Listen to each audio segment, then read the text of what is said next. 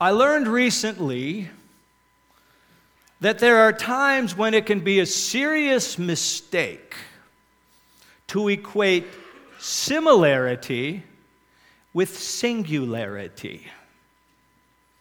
Just because some things have similar features does not mean they are one and the same.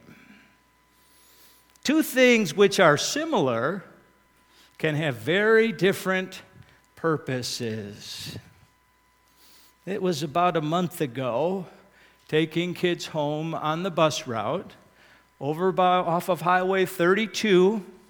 There's one stretch in Highway 32. It's just a couple miles long north of Holt, where you've got, in many of you, because you come from the Middle River Holt area, you know exactly where I mean. You've got 32, which is running down towards Thief River Falls. You've got a set of tracks immediately off of 32. And then just on the other side of those tracks, there's a couple miles, again, in the Holt area, there's a road. It looks like a service road to a freeway. It's there, and in the summer it is quite usable.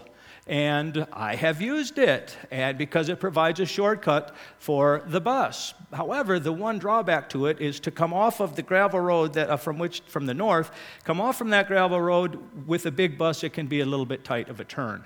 And if there's a little snow on the ground, I can't see the ditches, so I go, no, I'm not going to take that chance. I don't want to drop my back tire in that ditch, because I have done that. However, a few weeks back, I was in a shorter bus because they traded buses around, and I'm like, aha, I can make that tight turn. But I better check to make sure that it's in such a condition that I can drive on it, because I know that, sometimes snowcats drive along there, and I better just check. So I pull up, I stop, and if I pull up this way and this is the road, I look down the road, and it's clear right down that road that it has been plowed. Absolutely clear that some piece of road equipment has come through and it has cleared that perfectly, and it's not very deep because from the edge of the clear cutting of a blade, there's only this much further down before you're at the road level. Great, I'm going to take the shortcut, and I'm not going to go back out on the road, because I always got to stop, open doors. There's a thing you got to go through to go across the tracks, come back across the tracks, and then I'd be a third time going across the tracks again for the one particular clit I need to stop off. And so I'm like, I'm going to do this, because I've got a short bus. And so I measure my road conditions, I turn down that road, I don't get any further than from here to where Steve Porter is, and I'm stuck. And I am stuck in snow that is this deep. By the time it's done, the Suburban has been called out, and Brian Longerbone is driving kids whose parents haven't come to got them, somebody to get them. A couple of other kids, their parents just came, were on cell phones. And then somebody comes with a bus to pull me out part of the way, and somebody else comes with a pickup. It was a mess. But for everybody who showed up, I would say, now look down this road. Doesn't it look like a plowed road? It's a plowed road. What happened here? I can see it's plowed. It's clear that it's plowed. And all the kids and the first couple of adults who show up going, yeah, it sure looks plowed. It looks plowed. Until Brian Longerbone, first he says, yeah, it does look plowed. And about a minute later he goes, oh wait, it's been groomed for snowcats. Oh, you see, there's a similarity, right? You got the nice cut edge, you got the surface down below it, and it looks exactly like a plowed road with only this much snow on it because, you can see where it bottoms out. Well, I learned that similarity and singularity are two different things. Similar features do not mean they have a singular purpose. Now, I say that because as we return to our study this week, this is precisely as he digs into the first full chapter, the premise with which this book, I Am a Church Member, the author is working. Now, let me remind you, if you haven't been with us, if you weren't with us last week, as of about midsummer last year, I just had a sense that it was time for us to review some things about ourselves as a church, just as a whole. when I had gotten here many, many years ago, we did this kind of thing, and it occurred to me, you know what, we have a lot of new people. We maybe aren't on the same page like I've just always presumed, because we covered that a long time ago. And just having a sense, it's time for us to take some new looks at things, some fresh looks at things, to understand how do we do ministry now in the year 2020. I wanted to start out with a new series that we were going to speak about who we are as a church. But before we got to that moment, Miles put this book in my hand entitled, I Am a Church Member.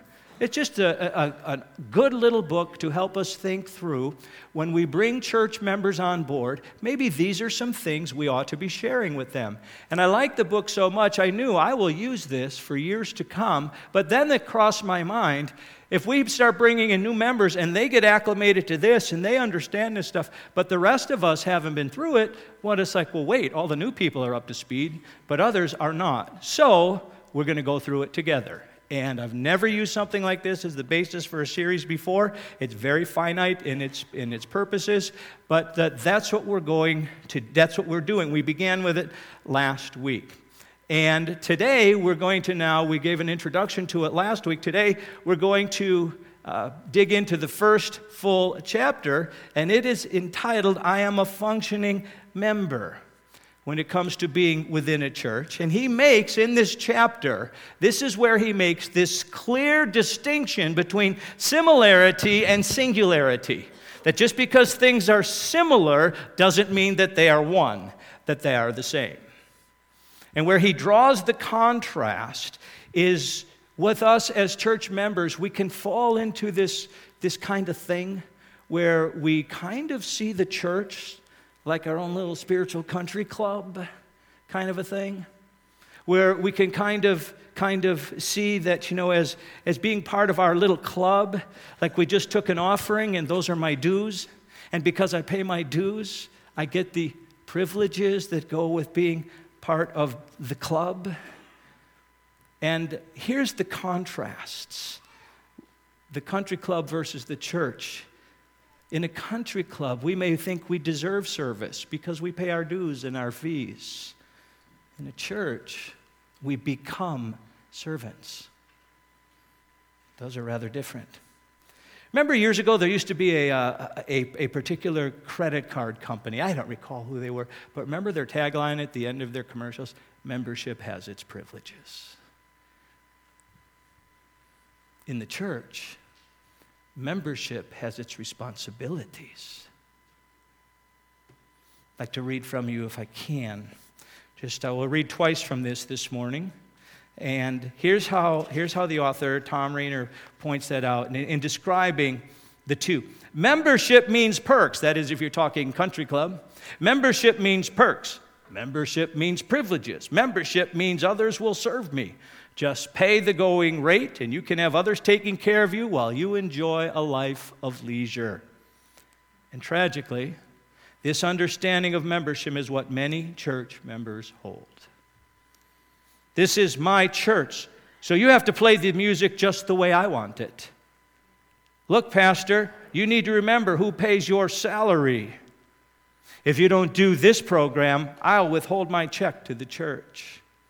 I've been a member of this church for over 30 years, so I have a right to get what I want. I always smile to myself when people having disagreements with others within the church want to claim their rights. That just always makes me chuckle.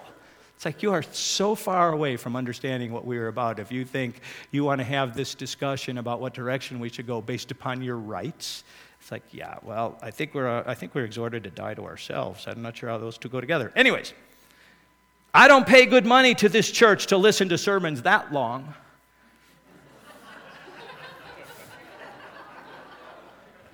Where was the humor in all these others? He goes on. Okay, you get the picture. Those unfortunately typical comments come from members of churches who have an unbiblical view of membership. This view of membership is more aligned with country club membership. For them, Membership is about receiving instead of giving, being served instead of serving, rights instead of responsibility, and entitlements instead of sacrifices.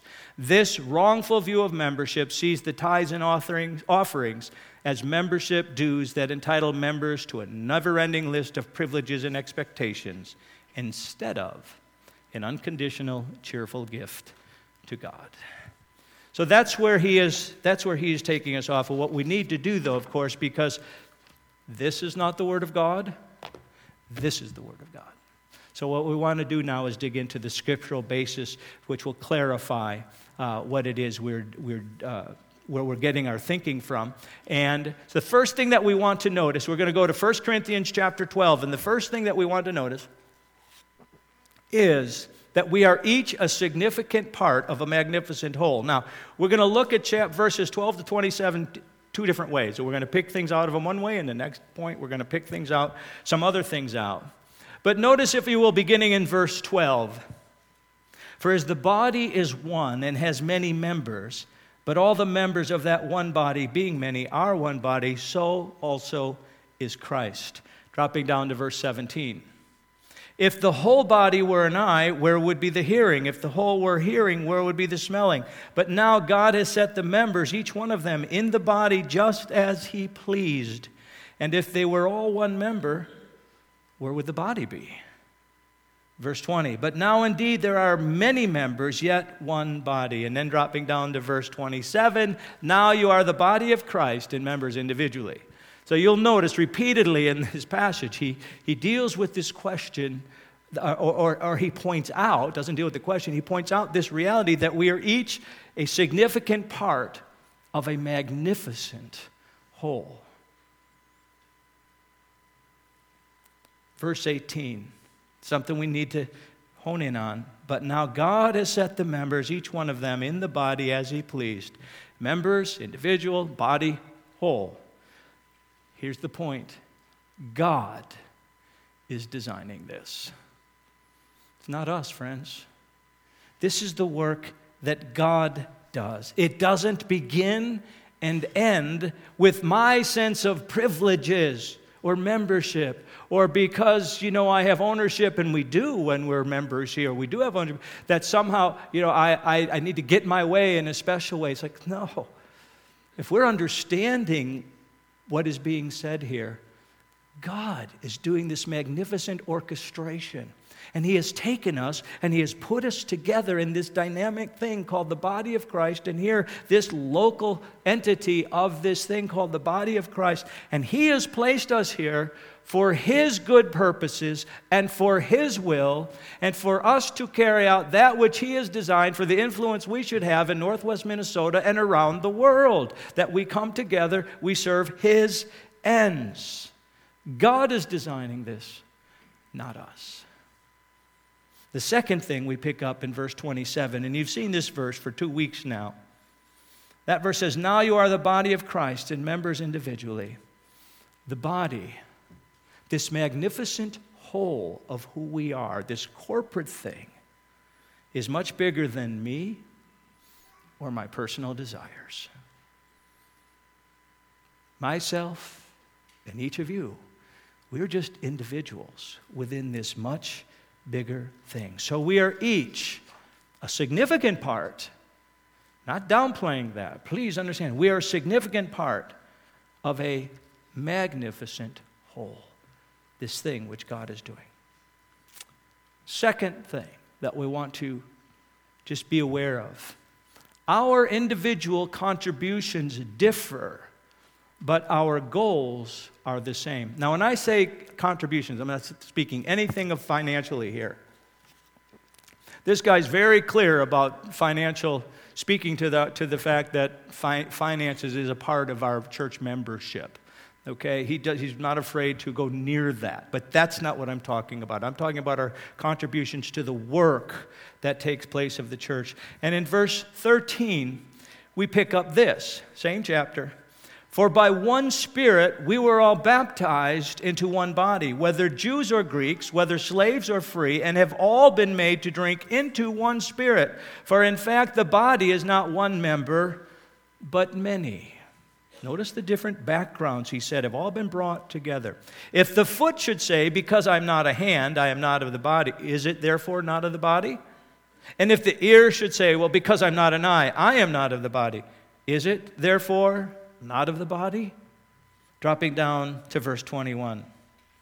And the eye cannot say to the hand, I have no need of you, nor again the head to the feet, I have no need of you. No, much rather, those members of the body which seem to be weaker are necessary. And those members of the body which we think to be less honorable, on these we bestow greater honor, and our unpresentable parts have greater modesty, but our presentable parts have no need.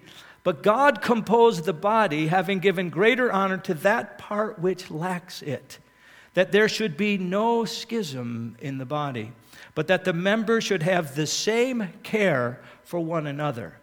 And if one member suffers, all the members suffers with it, or if one member is honored, all the members rejoice with it. Now in verse 17, as he's talking about things about seeing and hearing and smelling, what is his point? His point is that as our own bodies function, these different things each have their own purpose in helping to keep us healthy and whole, right? So we see so we don't run into things. We hear so you can just receive my melodious voice and the thoughts that I'm bringing to you right now, right? These are the things that we have, and a little while later we'll all be smelling food from that we prepared for a football game. It'll be wonderful. We'll think this is great. But we get this. Each of these is a different function. Each of these contributes differently to the health of our body. What I find intriguing is in verse 25, when he talks about those which God composed, picking up in verse 24 actually, God composed the body having give greater honor to that part which lacks it, that there should be no schism in the body, but that the members should have the same care one for another. Remember where we started on this. He talked about Jews, Greeks, slaves or free. We've all been made to drink into one spirit. We have all been brought in to participate and partake of what the Spirit of God is doing as he unifies us and God's purposes and intentions. But you see, at the human level, outside of the church, this is what happens outside of the church. We tend to layer out people. Do we not? We stratify people outside of the church.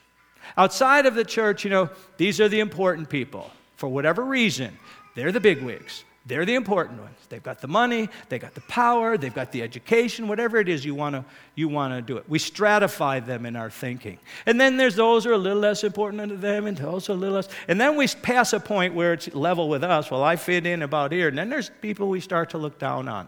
They're not very important. These people are the dregs. We don't care about them at all. And these people, we hope they don't even show up in our church. But when we come in here, that's not how it's to be. He's talking about those which are less honorable are treated with more honor. So now this stratification that we do, when we walk in this door, it goes like this. And we become one. That's what God is creating. He's bringing us together for his purposes, removing the stratification. He says there's to be no schism. Why? So the intent of the one Spirit leading us, remember we were baptized into one body by one Spirit, that unifying thing which God is doing is only going to be effective if we are willing to say, oh, that's right, that stratification thing, that's for out there. But in here, my brothers and sisters in Christ, I embrace them all. And I love them all. And I am a part of them, and they are a part of me in this bigger, magnificent thing called the body of Christ. Do you follow me on that? Is that making a little bit of sense? We're all going to experience this to some degree or another, or many of us will at least, within the next few hours. You see it all the time. This kind of thinking about the critical parts of the greater whole, and it's going to be in the Super Bowl game, right? You see this kind of thing worked out. Although we don't call it a body, we don't say that it's the San Francisco 49ers body and the Kansas City Chiefs body. We call them, they're a team, right? but the concept remains the same. You could find probably 100 of these in about 10 minutes if you went on the internet. But here's one guy, because I knew it would be there. I didn't care who it was. I know it would be there.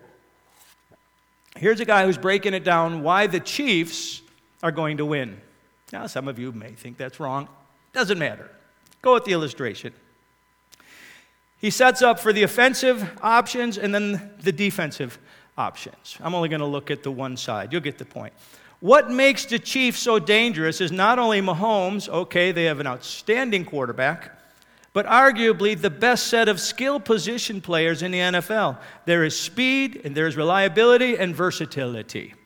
Tyreek Hill might be the fastest receiver in the game. Wideout Sammy Watkins has shown big playability. Tight end Travis Kelce is one of the best in the business. In addition to the Chiefs' cast of skill position players, their offensive line has been consistently good this season. This unit, with bookend tackles Eric Fisher and Mitchell Schwartz, will have its work cut out against the 49ers' deep and talented defensive line, but the Chiefs should be up to the challenge. Do you see what he did? There's 11 players on the offensive side, and he's pinpointed each one by position and said, now this guy's great at this position, this guy's great at this position, this guy's great at this position. They're not all playing the same position. Each one is contributing something differently. And when he describes that Tyreek Hill, who I don't know who he is, Tyreek Hill might be the fastest receiver in the game, and then he goes on to talk about these tackles, Eric Fisher and Mitchell Schwartz. Okay, I tell you what, I don't know who they are, but if you were to put a picture of all three of them up, I can tell you which one is the receiver and who are the tackles. And every one of you could do the same thing. Why? Because you know those tackles are going to be big men. And they may have 100 pounds on that receiver, maybe more. Okay? And it would be very obvious immediately to know which one are the linesmen and which ones are going to be out catching the ball.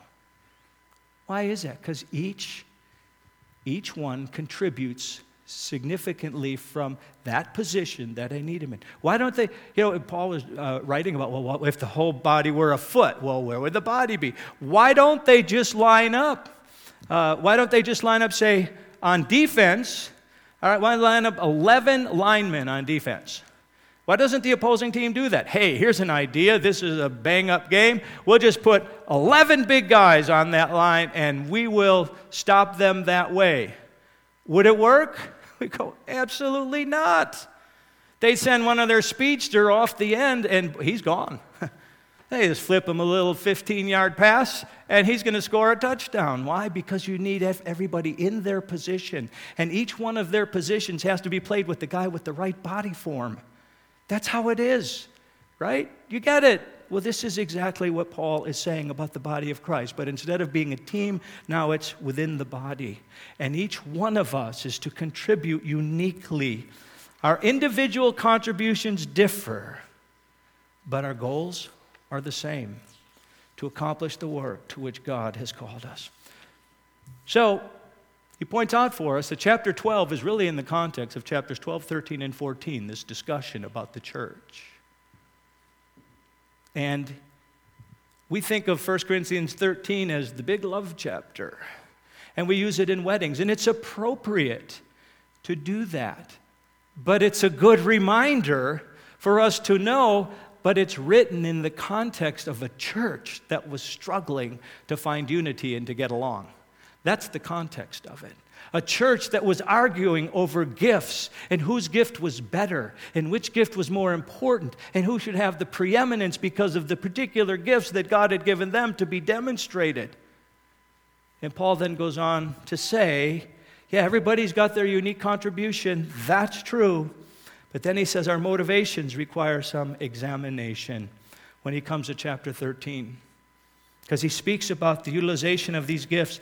Though I speak with the tongues of men and of angels, you realize that's a gift, but have not love, I have become sounding brass or a clanging cymbal. And though I have the gift of prophecy and understand all mysteries and all knowledge, and though I have all faith, just listed 4 more, so that I could remove mountains, but have not love, I am nothing. And though I bestow all my goods to feed the poor, and though I give my body to be burned, but have not love, it profits me nothing.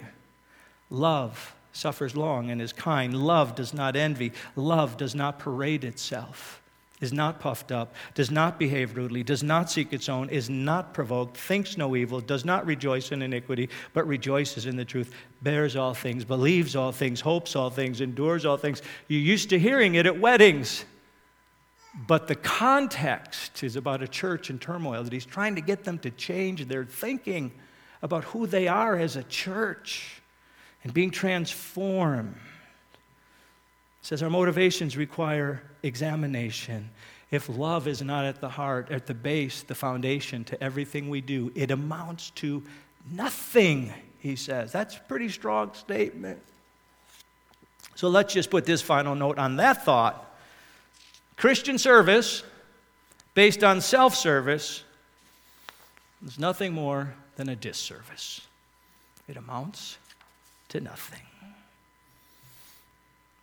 So he wraps that all up with this thought. Biblical membership is functional membership. Eyes, ears, feet, all of these in their illustrations have a specific function to play in keeping the body healthy. He doesn't touch on anywhere in the book, so I got to bring it in because it's my favorite passage on this.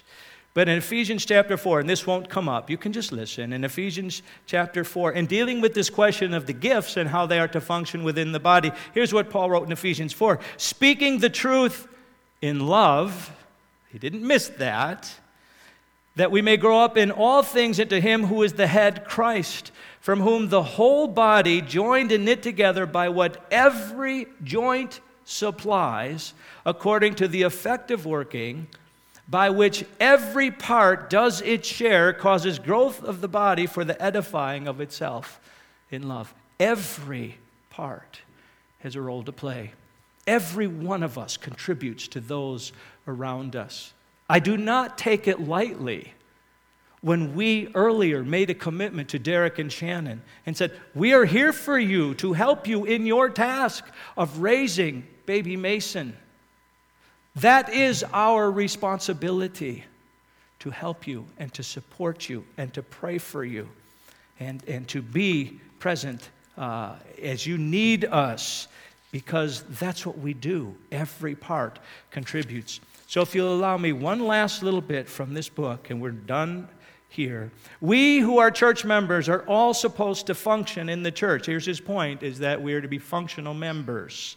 The concept of an inactive church member is an oxymoron.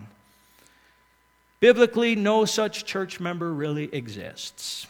Such is the reason we're exhorted to know our gifts and abilities so we can use them best to serve the church for the glory of God. The fact that there is so much diversity in our church is our strength. Everyone has a function. Everyone should be functioning. Everyone should have a role. Because we are all different with different gifts and abilities, we will function differently from other members. But if we are true and biblical church members, we will be functioning members. One of the ongoing questions we should ask ourselves and God in prayer is, how can I best serve my church? We should never ask ourselves if we should be serving our church. And that's his point in the first chapter. That we are to be functioning members according to where God has placed us and how God has designed us. Now, I want to call your attention just to a couple of things. It is this chapter which gives us the title, from which I drew the title for our entire series. Our 2020 vision starts with me. That's the title for this whole series. And this chapter points to the fact that each one of us can say that and needs to say that. If we're going to fulfill the 2020 vision for our church, I need to find out what my part in it is. And I need to start with how God wants to use me in the context of my church. Okay, so there's that. The other thing that I want to make mention of is when Miles and I first said, maybe we should get some copies of this book available. All right, guess 10, right? They're all gone. Those first 10 were gone. That was wonderful to see that. 10 more have been ordered. They're out there on the table. So if you didn't get one last week and you would like to have one, you can see ahead of time where we're going with this. In fact, the thought crossed my mind this morning. I thought, you know what? You can read ahead, and then if you have questions, shoot them to me and say, can you ask this question when you get to this point in the study? That would be interesting, wouldn't it? And make it a question I can't answer, though. Be gracious on the guy, all right? Okay. But here's the other thing. Each chapter ends with a pledge. Each chapter ends with a pledge. And I have shortened it on this particular card. And on one side is a pledge, and on the other side is a signed and dated thing. That's how the chapter ends. We're going to have a pledge card for each of the chapters in this series. Okay? Now, do you want me to be honest with you? Dustin, should I be honest or should I sneak it by? Let's get it real, okay?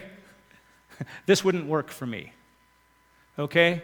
The idea of filling out a pledge, the idea of reading a book and filling out 6 pledges in the context of that book, you're like, yeah, I am committed to every one of those things, but you start telling me you got to sign on the book and date it, I'd be like, yeah, you just took the life out of it for me, okay? That's just how I am, people.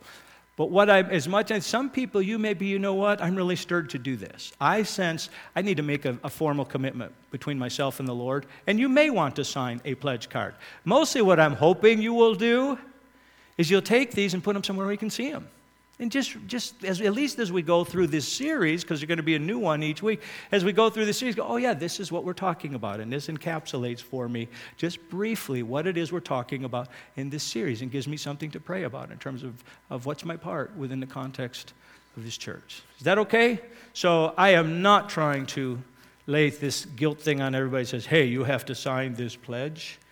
Yeah, it just wouldn't work for me. But I want you to have the opportunity if it works for you.